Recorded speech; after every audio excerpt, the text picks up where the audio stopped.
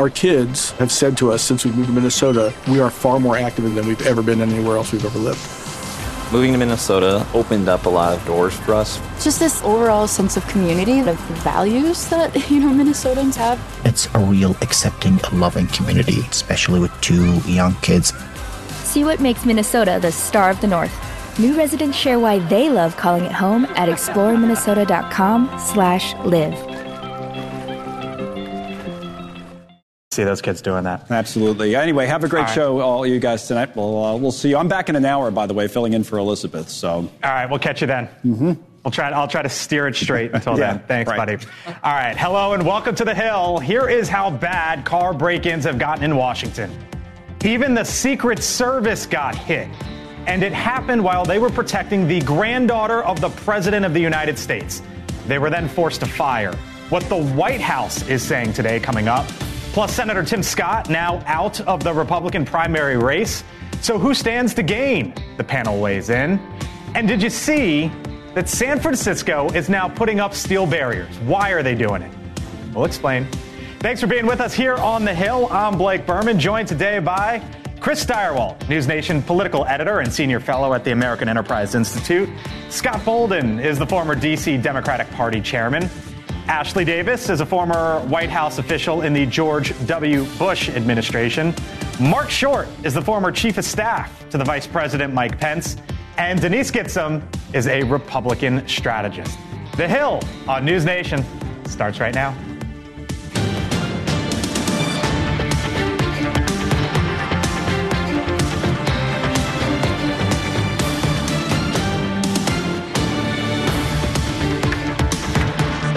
I mean, my goodness, did you hear about this? We start in Georgetown, just down the road from us right here, down the road from the White House as well. A scary situation last night involving the Secret Service. Agents protecting President Biden's granddaughter, Naomi Biden, opened fire on a group of carjackers attempting to break into one of the Secret Service's unmarked vehicles.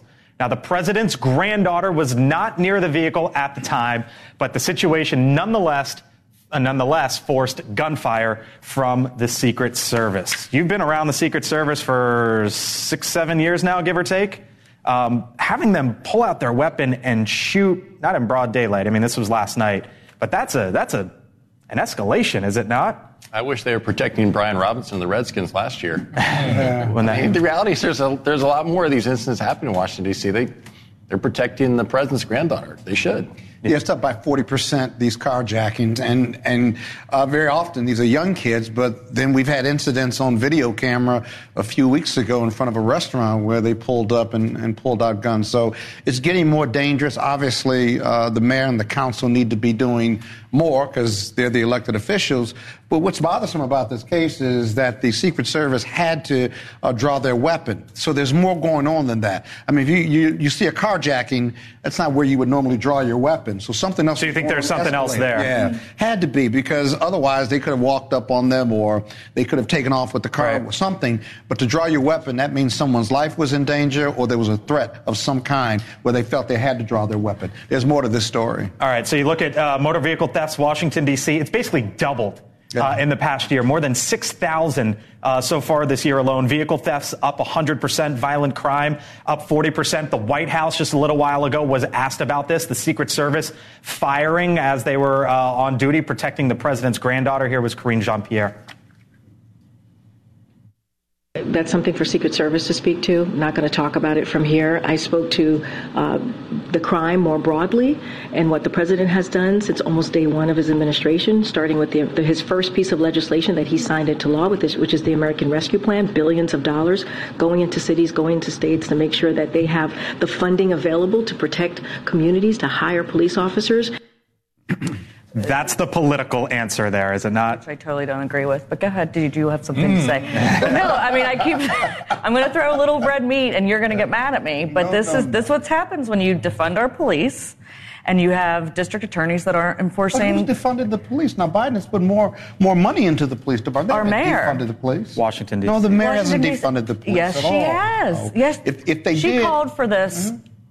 They're not defunding the police. They're investing in for social 2 years. programs because you got these young people out here. It takes a continuum of care to get them off the streets or to give them alternatives. But they're to also crime not and getting drugs. prosecuted when they do this. Well, they certainly should, and that's the U.S. Attorney's problem or challenge, not necessarily the. I don't think there's any Attorney doubt General's. recruitment's down for police force across the country I agree because they with you continue there, to see sure. policemen prosecuted for doing their job, and they continue to see efforts from the left to defund them. The DC I don't City agree with that, but DC go right City ahead. Council passed and overrode the mayor's veto. Yes. A very aggressive suite of reductions for penalties for offenses.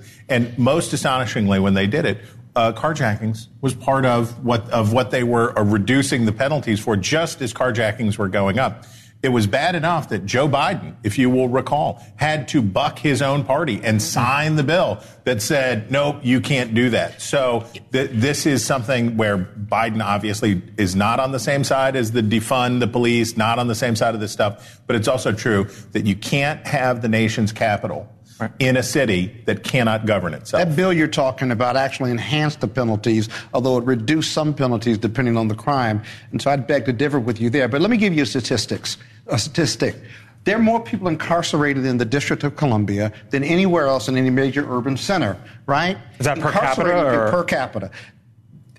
Locking people up and calling for stringent incarceration doesn't solve the crime problem. It doesn't. Because if it did, you wouldn't have a problem in D.C., but you do. And so there's more to fighting crime. As a former prosecutor, I know this. There's more to fighting crime than just locking people up. And the Republicans like to do that more than the Democrats, but it's a continuum of issues that we need to solve. How would you solve this problem? No, I never like to talk. I never like to disagree with Scott, as you guys know. But, Scott, I think one of the issues, one of the reasons that I would just disagree is that we've got a bunch of people all over America watching what's happening in our cities. And when you see what the White House is doing, talking about how they've spent all this money on law enforcement, but there's actually no results, you've got to wonder if you're not being Bidenomic on the issue of crime now. I mean, look at, if I was putting myself in the shoes of everyone else in D.C., right? That could have been any of us. It could have been you in your fancy car. But you don't have Secret Service to protect you. You don't have someone to jump out and grab guns and fire and scare the people away. I mean, I think you should because your car's fancy. But I just think that when we put ourselves in the everyday American shoes and get out of that Washington bubble, get out of that Washington bubble, get out of the talking points, what we're dealing with is people are scared, and this White House is doing nothing to protect the people, especially when we start talking about siding with the people who are perpetrating the crime. Let's talk about securing Americans first, and then we'll deal with the issue of how we fix this problem systemically. I got great insurance. They can have my car. I'm sure you do. Getting on now to the president's re-election chances. Recently, he has been a bit more aggressive in attacking the former president, Donald Trump. And on Saturday, he posted this video. He's not a war hero. He's a war hero. He's a war hero because he was captured. I like people that weren't captured, okay? I hate to tell you.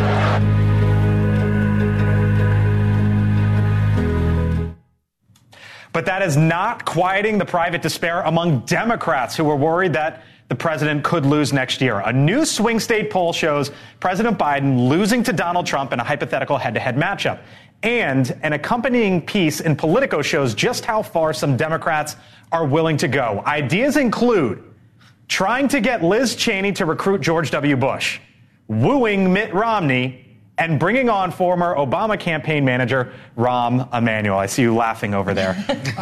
Politico has become nothing more than a Democrat activist newsletter anyhow, so it's not surprising to be giving their advice. Okay, Mark, go. But, I mean, look, I think we all know that right at this point, I think Biden and Trump have a symbiotic relationship. I think Biden's the only Democrat that Donald Trump could beat, and Trump is the only Republican that Joe Biden could beat. And so I think that's where we're headed, though.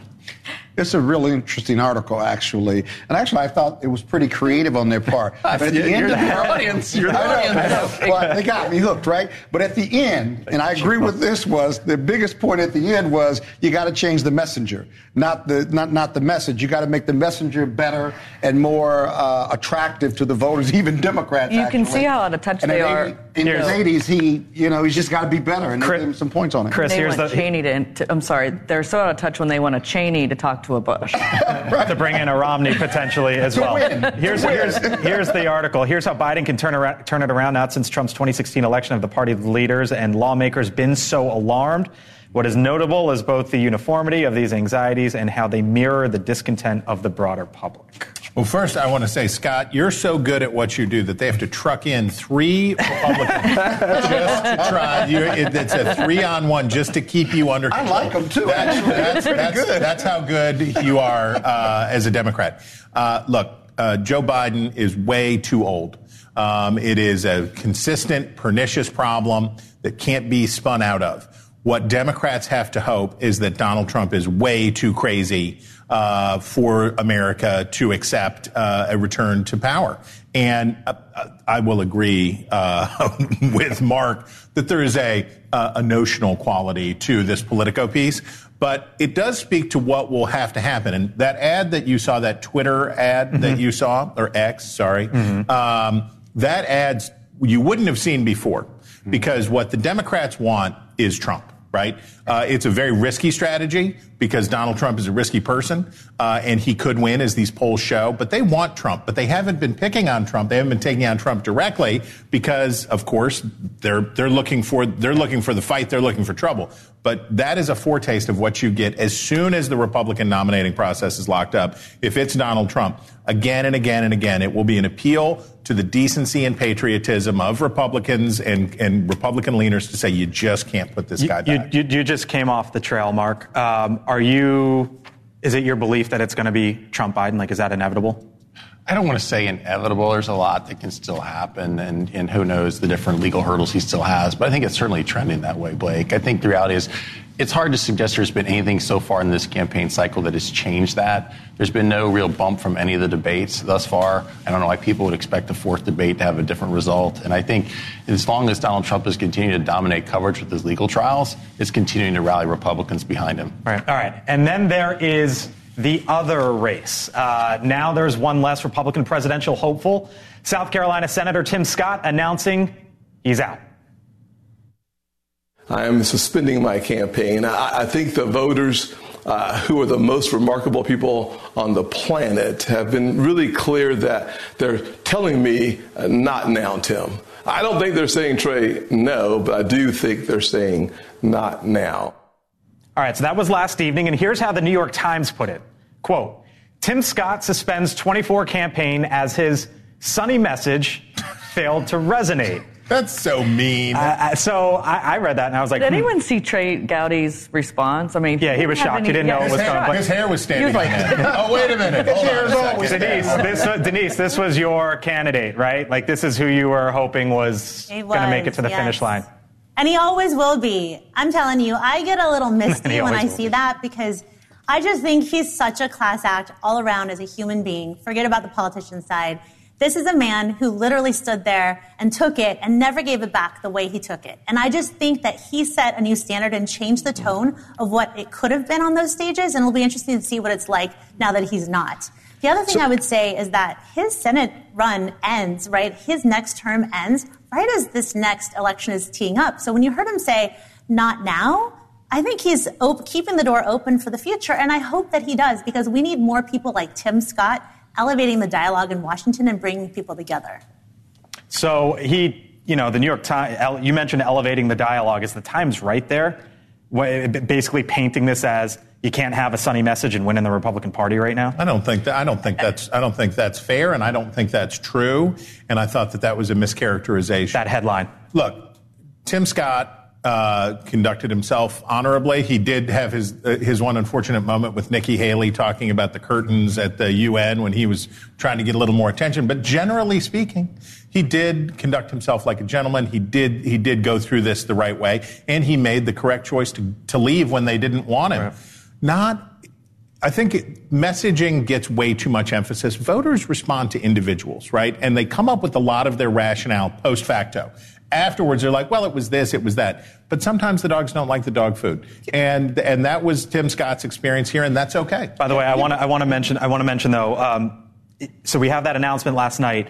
Nikki Haley's campaign comes out and says, hey, we're spending $10 million this upcoming month. So I was actually with her team before I came on here. Tell us. And they've done very well the last 12 hours. And do you have I think a lot of their, I don't have numbers right now, but a lot of his donors are going to her. And I think that I do disagree with you that she is the one that's getting any momentum out of the debates, if anybody.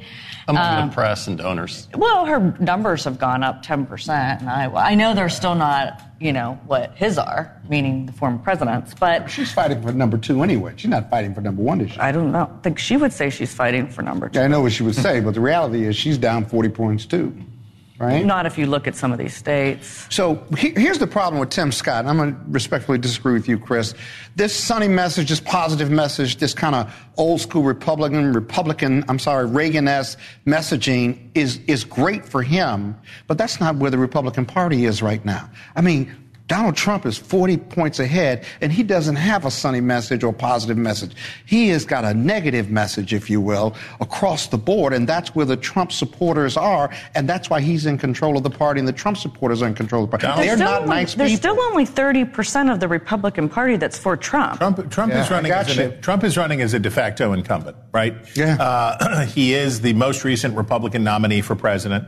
And so the way you always have to, I hate to repeat myself, but the way you have to think about the Republican Party is about 35% of Republicans are Trump. About 25% are anti-Trump. The rest, a bare plurality, they just want a Republican to win. They don't care who it is particularly. So why is Trump up by 40 points and going higher, and everyone else is on the downswing except for Nikki Haley? Do you believe? How do you explain that? Well, she has had some momentum.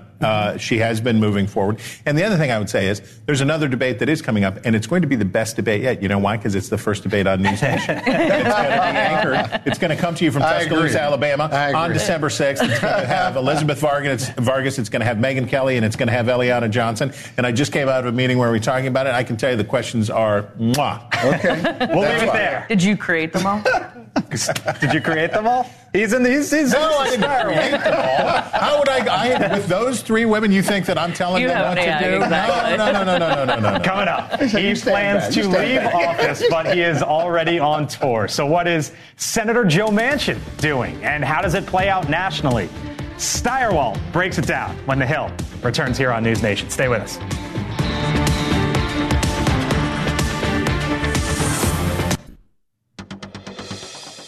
All right, welcome back. So last week, as you might know, the West Virginia Senator Joe Manchin shook up the 2024 Senate map with his announcement that he'd be retiring. But the West Virginia senator also left the door open to a third-party presidential run next year. Could it happen? News Nation's Chris Steyerwalt is here to break it all down. Chris? Now, you would think that having an incumbent Democratic senator step down and not run for re-election would be bad news for Democrats. Not really, because they were going to lose that seat anyway. Joe Manchin barely won the seat in 2018, which was a really good year for Democrats against a very weak candidate that Republicans had. This time, it's going to be a quadrennial year. The Republican nominee, especially if it's Trump, will win by more than 40 points. And the state's popular Republican governor is in a boat race for their nomination for the Senate. So now that Joe Manchin's not running for the Senate, that means that Democrats don't have to pay lip service. Never forget, when you're talking about Joe Manchin in the Senate, there is nothing that progressives hate. There is no one that progressives hate in America more than Senator Joe Manchin. With the white-hot heat of 10,000 coal-fired power plants, do they hate Joe Manchin for what he has done to screw up climate agenda, Green New Deal, So what does that mean? It means, if you look at the map right here, that now it's a smaller space that Democrats can focus their resources. They don't have to pay lip service to an incumbent. They can just focus on these states. These are the keys: Ohio, Montana, Nevada, Arizona. Those are the 4 that Democrats basically have to sweep if they want to hold on to the Senate. They're probably not going to hold on to the Senate, but those are the 4 that they would have to sweep. They don't have to worry about West Virginia anymore. Okay, so what's Joe Manchin going to do? He said a bunch of gobbledygook about we're going to see if we can energize the center, and I'm going to go on a walkabout around the country and talk to people, blah, blah, blah, blah, blah. What does that mean? It means he's running for the No Labels nomination.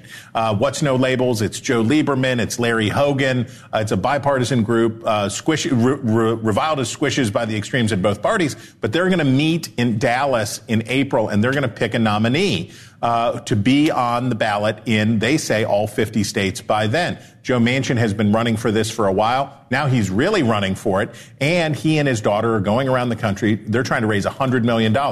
Problem. They don't know what it takes to try to win the No Labels nomination because No Labels doesn't know what it's going to take to try to win the No Labels nomination. But he is in the running for it. But look at the value that nomination already has. I want you to look at the ballot access for No Labels. Okay, it's not that many, but look what's on there. Big, important swing states, Arizona, Nevada, North Carolina. Florida is very significant there. Florida, if No Labels is on the ballot in Florida and they could just do 3 or 4%, if they took it out of Donald Trump's hide, it could definitely throw the election. Look right here, presidential election results. We have a thing with the pictures of these guys that you see 10 million times a day. They're right there. You know what they look like. Aha, there they are. But just to be clear, it's pretty close actually in Florida. So here's the deal. Joe Manchin is pursuing a thing of value. In order to do it, he has to suck up to Republicans a lot. You know what would be a good place to suck up to Republicans right now? A narrowly divided United States Senate, in which he will have the opportunity over the coming weeks to vote on a bunch of stuff that will make Democrats furious. And now he doesn't have to worry about what Democrats think about him at all because they can't threaten to take away his reelection money. They can't do anything else. Prediction, Joe Manchin is going to be an agent of disruption in a big way for the rest of his lame duck session because that will help him run for the No Labels nod. There we go. Stirewalt breaks it down. Those are things I said? Yep. So you're basically, and in Florida, you're saying with 360,000 votes there from 2020, if he picks it off one way or another, he could move the state one way. There's no appetite for No Labels to run a Democrat, basically. So Joe Manchin has to become a Republican. When you get right down to it, if the first rule for No Labels is, first, you can't help Donald Trump become president, which I think, based on who's donating to them and what's going on, you can't do that. Joe Manchin has a problem. He's a D. If they want to make sure that they block Trump from the White House, they need somebody that Republicans will vote for, but Democrats won't. Joe Manchin has a little moment in the Senate where he can cause disruption and rebrand himself. And he has serious cash. Sorry for interrupting. He has some serious cash from his reelect. I think he has $11 million.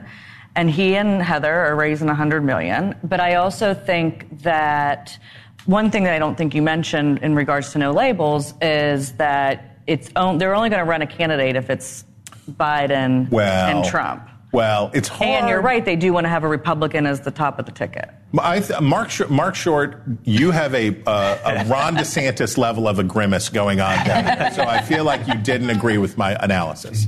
Well, Chris, I never like to disagree with your analysis. I do think that Manchin is going to continue to be a thorn in the side of Democrats, and particularly as unleashed to an extent that he felt any allegiance still to the Democrats. But I think any third-party candidate helps Donald Trump. Because the reality is that Donald Trump's support is so polarized. There are people who are never going to leave him, and the people who always vote against him. If you're given an alternative to who they vote against, and there's Biden plus other choices, there's a lot of disaffected Republicans who don't want to vote for Biden. If you give them another choice, they'll go there. The people who are for Trump are never going to leave Trump. I agree 100% that for No Labels, choosing Manchin doesn't make sense for me for No Labels to choose.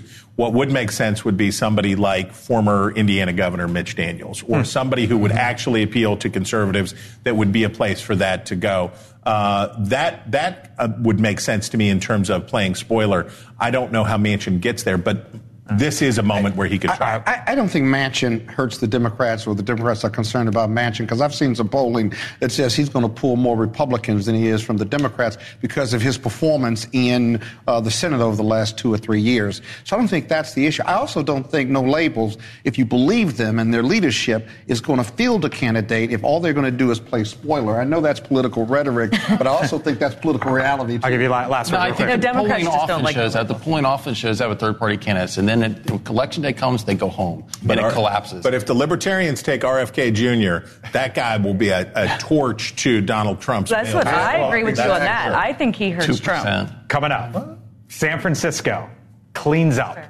The city prepares to host a high-stakes meeting between President Biden and the Chinese President Xi Jinping. So is this what it takes to get the city in order? That right there. You see those barriers that they put up?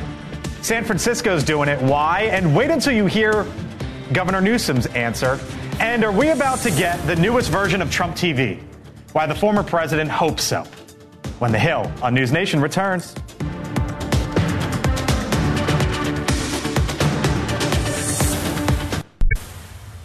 I know folks say, oh, they're just cleaning up this place because all those fancy leaders are coming into town. That's true, because it's true. But it's also true for months and months and months prior to APEC, we've been having different conversations. It's true, because it's true. Is that your and answer that's a fact. to President Biden? All right, welcome back. That, of course, is California Governor Gavin Newsom admitting the reasons for San Francisco's massive cleanup ahead of the big meeting between President Biden and China's Xi Jinping on Wednesday. But check this out. Have you seen this? Metal barriers, those right there, are now being installed around the area. San Francisco with barriers. Denise, this is your hometown. Talk to me. Yes.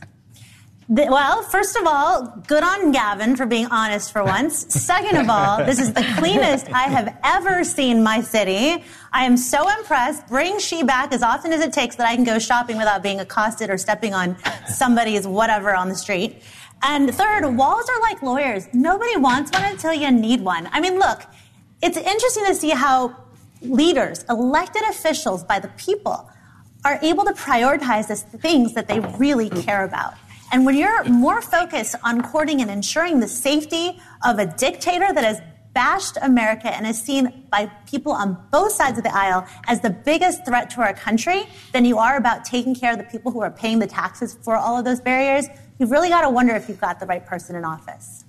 You say it's never looked better, huh?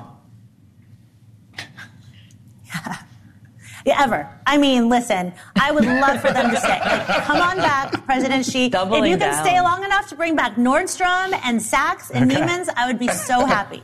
All right. Well, from that barrier right there to a different kind of barrier when you go down to the southern border and the crisis there, in a matter of hours, the House of Representatives here in Washington will vote on an effort to impeach the Department of Homeland Security Secretary Alejandro Mayorkas. Georgia Congresswoman Marjorie Taylor Greene reintroduced articles of impeachment last week over the secretary's handling of the southern border. Greene is accused of Mayorkas violating the Secure Fence Act, a law that requires perfection at the border. You were employee number one, Ashley, at DHS. Yeah. I know this is right down your alley. Is this the right thing to do, though? I start getting hot. Well, first of all, I don't believe in any of the president's border policies, but I don't think that we continue to make impeachment such a political tool. And it didn't go through regular order, which means it didn't go through committee. This is Marjorie Taylor Greene just throwing this out. I don't agree with the process. And I remember talking to Mark Short at the White House, head of legislative affairs, and he would say, let me tell you, this has to happen, and then that has to happen, and we get these sides in, and so on and so forth. This is not that, right? I don't know exactly what you were talking about. He's still denying it. You're still denying it, huh? Still denying it. I was not That's all pretty murky. No, you would. Deniability. That was my way of saying you were bringing the No. You were bringing the sides together. You were making things happen. I mean, this is totally different than like regular legislative order that Ashley. I agree entirely, Ashley. I mean, the reality is that it's probably intended to highlight the issue. There's no doubt the Biden administration has failed miserably as it comes to border policy. But when we get to the habit of belittling impeachment, I think it's wrong, and I think the reality is that it's obviously not. So when you look at southern border apprehensions, about 270,000 last month. It was the third highest month on record, I believe, last month was 230,000. The month before that, 270,000. Fiscal year 23, so the last 12 months, 2.4 million border encounters along the southern border. There is the issue of whether or not he should be impeached. Set the process aside. Do both of you feel that impeachment is proper if there's a right process? I think the American people are hopefully going to hold the president accountable for this. This is ultimately the president's policy. Agreed. I mean, it's been an absolute failure, but I think that's what voters should hold the president accountable for. There's no legal basis to impeach the secretary. You can disagree with his policies, you can disagree with his performance, but impeachment is for high crimes and misdemeanors, and you just can't make one out here. I think I think the Republicans and the Democrats have both failed at immigration and the process, and they just haven't fixed it because it's a political issue that keeps giving to both parties. By the way, as you were talking, quite literally, they were telling me in my ear that President Biden and the Mexican president will be meeting on the sidelines November 17th, what day is that? Thursday, right? Friday. Friday? Nice. Okay. So President Biden and the leader of Mexico will be meeting, and you got to imagine this issue, of course, is going to come up. You're going to have a hard time believing this, but I'm going to put it out there anyway. Marjorie Taylor Greene may be interested in getting attention for herself. It's possible that she may be interested in trying to get attention for herself. And we should also remember the context around this is that she just lost out. She was on the losing side of a struggle for the House speakership, and she's given a lot of heck to Mike Johnson, the new Speaker of the House, on spending deals and stuff. And I'm assuming this is a way to say, but good for you, MGT, or MTG. You get to put your resolution. All right, by the way, former President Trump is looking to expand on his immigration crackdown if he is elected for a second term. The New York Times first reporting on his plans for 2025 after speaking with several advisors. Here's what the former president has in mind for a second term. A Muslim immigration ban, reimposing a health policy to block asylum claims, mass deportations, huge detention camps, birthright citizenship crackdown, and expanding ideological screenings. The headline in the New York Times was the following: sweeping raids, giant camps, and mass deportations. Donald Trump Jr. responded by saying, they say it's like a bad thing. You know the former president's immigration policy. What do you think it looks like in a second term if he's elected? Is it that? I don't think there's any public statement he makes that isn't a negotiation. And I think he recognizes that there's a lot of attention on Biden's failed border policies. So he puts something out there like that the media then will cover. I don't think there's any doubt as well that he did a better job of securing the border during his 4 years as president. And so, but those policies largely were the Remain in Mexico policy. It was not the mass deportations. It was not birthright citizenship. But I think he knows by putting this out there, it draws more attention to the failure of the current administration on this issue. And it's those are the arguments that used to make it quiet in the background when you would talk to us, right? Just like that. Gave me grief for it. There it is. Still on talking points. But no, this is red meat. And if you go and look at any top issues for the presidential candidates right now, it's crime, border, and the economy. Denise? Sorry. Denise and then Scott. Go. Denise. To Ashley's issue, to Ashley's point, I mean, Republicans have an 18% advantage on this issue, and it's no longer just a border issue where people are upset who are actually being affected, because now every state, every single city that's major that they're sending migrants to has become a border city or county or state. And so I think that it's really, first of all, I've never ever seen anything that Trump has said recently that doesn't sound like 2016 or 2020. And so it shouldn't be that much of a surprise, though I love it when the New York Times feigns shock. But it does really speak to the weakness of Democrats on this issue. And you know when Donald Trump finds a weakness, he's like a shark with blood, just that one drop, he's going to go after it. In this case, it's just a bucket full of blood, and he's going for the guttural. But it's not a weakness. Donald Trump's presentation of what he's proposing in that report is all ask illegal. The voters, Scott. It's been struck down. It's been struck down by the courts, including the Supreme Court. But it doesn't matter. It doesn't matter to him. So the Democrats, I'd rather be on the right side of the law go to the voters, than Scott. do illegal things to close the border. And by the way, are those policies going to be across the board for all immigration? Or are we just talking about black and brown people? Like he says, it's a starting point of a negotiation. But Scott, you're being rational. Yeah. Do you really think people that are voting in these early states are going to sit down and be like, you know what, this isn't legal? No, they vote for Trump because they like Trump. Yeah, but this is really illegal, bad stuff, guys. All right. Well, none of us on this panel could agree that if he implemented that he wouldn't be taking on a dictator role. It's all stuff he said before. It's all stuff. We've had a Muslim ban before. I'm not disagreeing with you. Following the law. I'm just saying that people don't.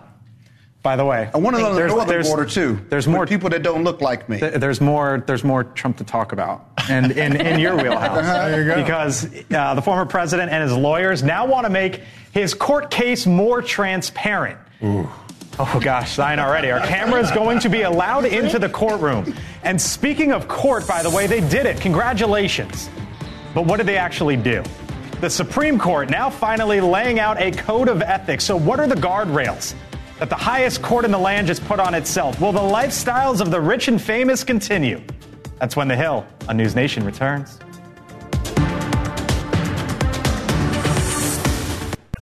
For the ones who work hard to ensure their crew can always go the extra mile, and the ones who get in early so everyone can go home on time, there's Grainger, offering professional-grade supplies backed by product experts so you can quickly and easily find what you need. Plus, you can count on access to a committed team ready to go the extra mile for you. Call, Click Grainger.com or just stop by. Grainger, for the ones who get it done.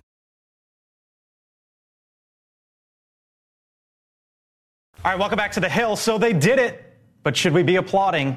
Today, the Supreme Court announced that it is adopting its first ever code of ethics, following a wealth of recent criticism.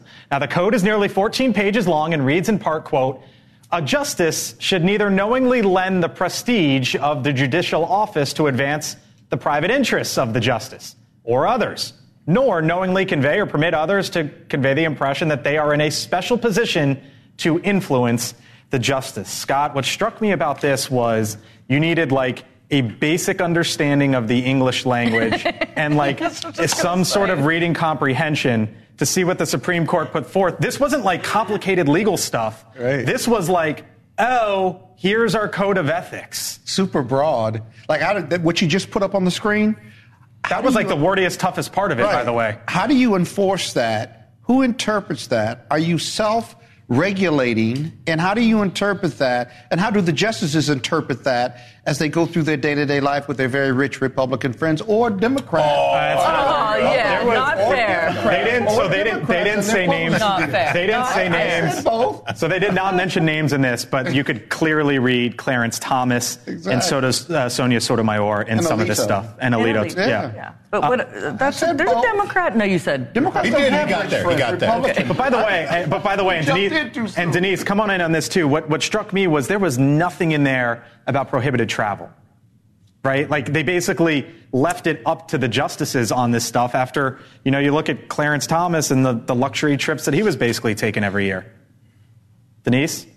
Yeah, I think it needs to be probably more defined. I think they need to write some additional, interpretation of it. This is a win for all Americans. We need to restore confidence in the justice system, and nobody should be held to a higher standard than those people who ultimately decide what is and isn't constitutional.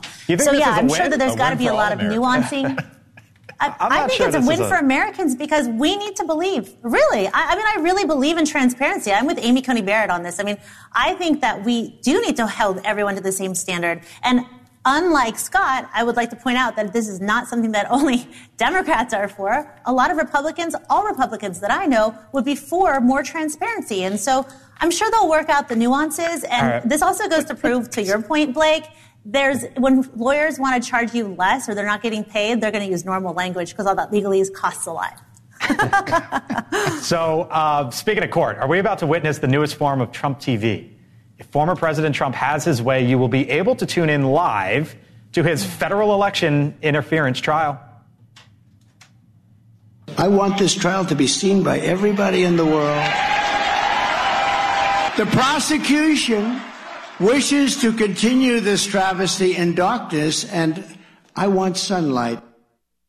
So federal trials are not televised. Jack Smith doesn't want it to be televised. Donald Trump wants it to be televised. Can I ask this? Yeah, how does this work? Now that I'm taking over for Blake's job, how does this work? How does the judge make a decision? Well, it's not a judicial decision. The feds just don't allow it. They don't allow it. So what's going to happen? Well, it won't happen. It won't happen. That's what will happen. Thank you for taking over for me. Go right ahead.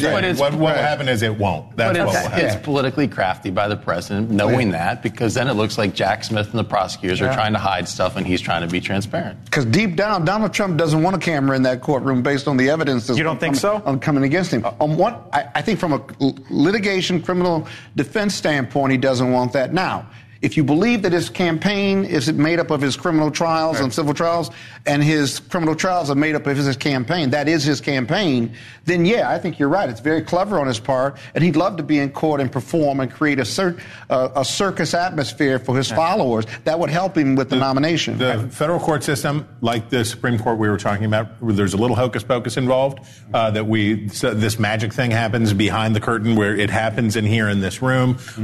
We do not want to take all of that away. We do not want to take all of the magisterium away from our federal court system. That means that Supreme Court justices basically have to police themselves, and we have to count on them to do that as leaders of a branch of government.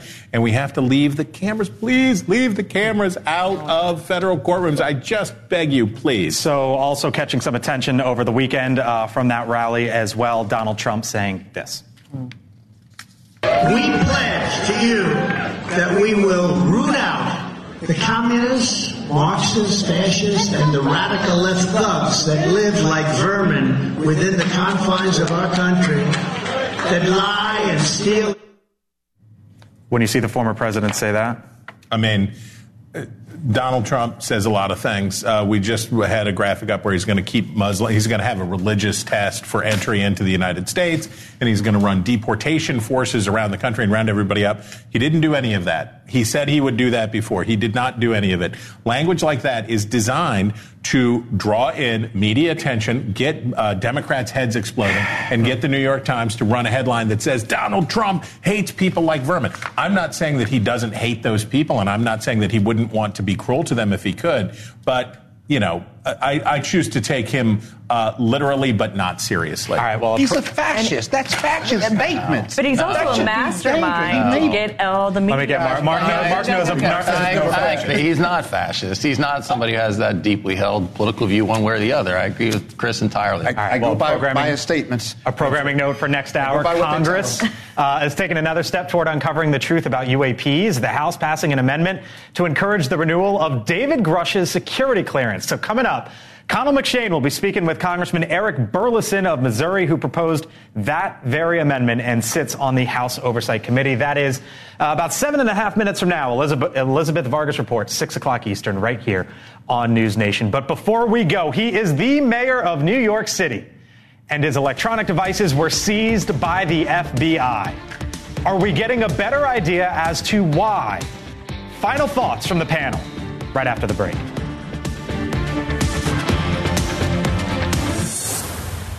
President Kennedy's assassination shocked the world, but questions remain. Ross Coulthard visits Dallas, exploring the mysteries that have captivated the public for generations. Unsolved, the JFK assassination, Sunday at 9/8 Central on News Nation. Children are the greatest joy and our best hope for a better future. Friends, they are the future. But did you know that millions of kids are facing hunger every day? Food is not just food. It's energy, health, confidence, hope, and even love. Yes, love. Thank you! Learn more about how No Kid Hungry is helping end child hunger in America at helpnokidhungry.org. A healthy life starts with great sleep. Wake refreshed with Avocado's GOTS certified organic green mattress, delivering breathable, back-loving support. Natural materials from Avocado's own sustainable wool and latex farms, easy financing, a 1-year sleep trial, and deep, restorative slumbers. Organic sleep awaits at avocadomattress.com. Substance use disorder and addiction is so isolating. And so, as a Black woman in recovery, hope must be loud. It grows louder when you ask for help and you're vulnerable. It is the thread that lets you know that no matter what happens, you will be okay. When we learn the power of hope, recovery is possible. Find out how at startwithhope.com. Brought to you by the National Council for Mental Wellbeing, Shatterproof, and the Ad Council. At Susan G. Komen, we believe that ending breast cancer needs all of us working together. Because if you've just been diagnosed and don't know where to turn, we've got you. If you can't afford the treatment you need, we've got you. And if you are driven to honor the loved one you've just lost, we have a place for you here. Because of you, we're supporting those who need help today while tirelessly searching for tomorrow's cures. Visit Komen.org and be a part of our Susan G. Komen community today. Farming is dangerous. There's dangers all around us. We go through safety training and try and do these things to make sure accidents don't happen. You don't want to hit a gas pipe because that's your life. The other part of it is if you hit certain things, you're liable for it. Farm Safe 811 starts with you. Always call 811 and wait for any underground lines to be marked. Always keep safety in the back of your mind. Just stay humble. For more information, go to farmsafe811.org. You're listening to News Nation. To get America's fastest growing news channel on your screen, go to joinnn.com. This Black Friday, Antenna TV is having a black and white blowout. Sounds like a lot of fun. Watch TV how it was meant to be in glorious black and white. Hey, that looks good. A full day of your favorite classic shows in magnificent monochrome. Jeepers. Your television satisfaction is guaranteed. Brilliant. This you have got to see. Watch Antenna TV's Black and White Friday Marathon, November 24th, starting at 5 Eastern on Antenna TV. A message from Food Addicts in Recovery Anonymous. I came to Food Addicts in Recovery Anonymous overweight and depressed. I was dieting, binging, stealing food, and lying about it for years. For help, call 781-932-6300 or visit foodaddicts.org. I knew I had a weight problem. I didn't know I was addicted to food. The FA program gave me a healthy body. I'm free from obsessing about my weight or food. Call FA 781-932-6300 or visit us on our website at foodaddicts.org. Pass it on. Today my bank made a big mistake, but I forgave them. My server spilled water on me, but I forgave him. My toddler drew lipstick on the wall. Was I ever mad? It got me thinking, I can forgive my bank and my server, but I'm upset with my own kid? I mean, what's most important here? So, tonight, the two of us are doing lipstick art. On paper. Forgiveness is in you. Pass it on. From PassItOn.com. The Mo is calling. For years, people around the world have been united by the power of the moustache. This Movember, unite to take on mental health, suicide, prostate and testicular cancers. Come together, grow together, raise funds, save lives. Change the face of men's health. Sign up at Movember.com. All right, welcome back to The Hill. We are learning more about the investigation into the New York City Mayor Eric Adams' campaign. Federal prosecutors reportedly looking into whether or not Adams took illegal donations and conspired with foreign donors to allow the opening of a skyscraper housing the Turkish Consulate General. Now, this news coming after FBI agents last week raided the home of Mayor Adams' chief campaign fundraiser. The mayor is defending his role in the whole situation, saying, quote, "I have not been accused of wrongdoing, and I will continue to cooperate with investigators." Scott, help me here, because the FBI met him on the street and said, your security goes that way, you come this way with us, and they took his electronic devices. They handled the New York City mayor like he was just some dude, right? Well, and versus just saying, hey, meet us here, come on into the office, let's talk. So he could still be a witness, not necessarily a target or subject of their investigation. The electronics, they clearly believe there's information on there, possibly from his chief of staff, that would be helpful to their investigation. I hope there were prior conversations between him and his lawyers and the feds and whoever's investigating, because normally there is. But for some reason, they believed the surprise approach was better because they did not want to lose either the evidence, or they had some feeling that the evidence would go away, and so they walked up on him. Unusual, but it doesn't connote guilt or connote that it's elevated more. Yeah. He could still be a witness to the investigation of his chief of staff or his chief fundraiser. Chris is looking at him with shifty eyes. No, not shifty eyes. I noticed that. I love to see a good lawyer work, and I love it, and it's good. We have nothing to hide, and I am not a crook. Exactly. I am not a crook. They were just there. I can feel heat from both sides. They were looking at me like this. Really